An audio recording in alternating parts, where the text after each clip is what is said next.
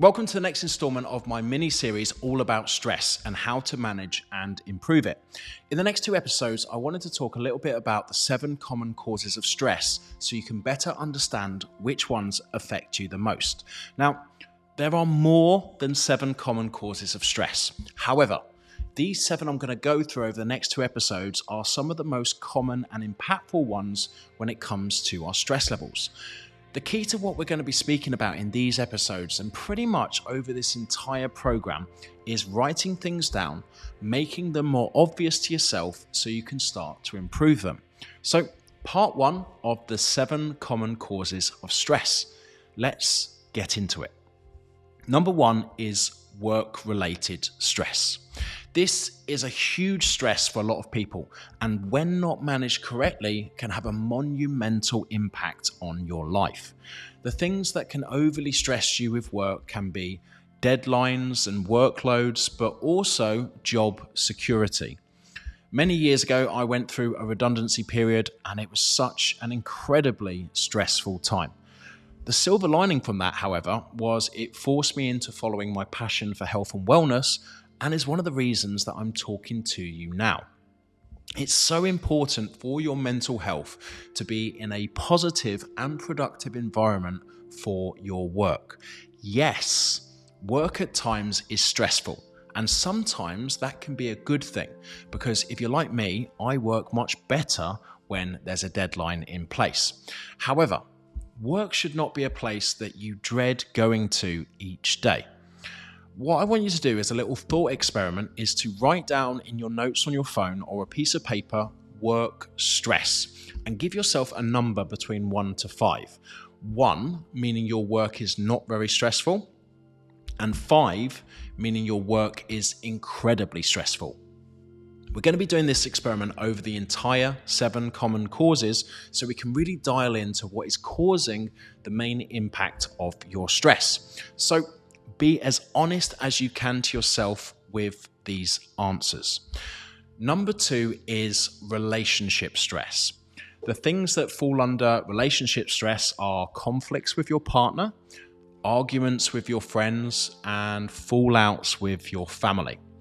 Unlike work-related stress, where if it becomes too much, you can quit or find a new job, it can get a little bit more complex when it comes to relationships. You might have an ex-partner who you have children with, and arguments and disagreements can last decades until your children are all grown up and able to look after themselves. Friends can be a little bit easier to manage because if a friend is constantly keeping you on high alert and leaving you stressed, you've got to ask yourself, are they really a friend in the first place? And when it comes to family, it can get even more complex depending on your background and culture. For me, I have a simple process when it comes to family members that cause you high stress. First thing is to make them aware of their behavior. They might not like you saying this to them, but it's the first honest step you need to take to make them change. The next thing, if that doesn't work, is to reduce. And what I mean by that is reduce down the time and energy that you spend on them. This solves a lot of the problems, but you might have family members that make it worse when you do this. Then that leaves me on to number 3, which is remove.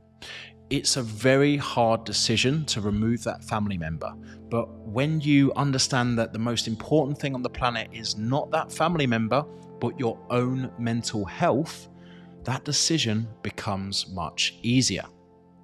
What I want you to do now is to write down in your phone notes or a piece of paper, relationship stress, and give yourself a number between 1 to 5.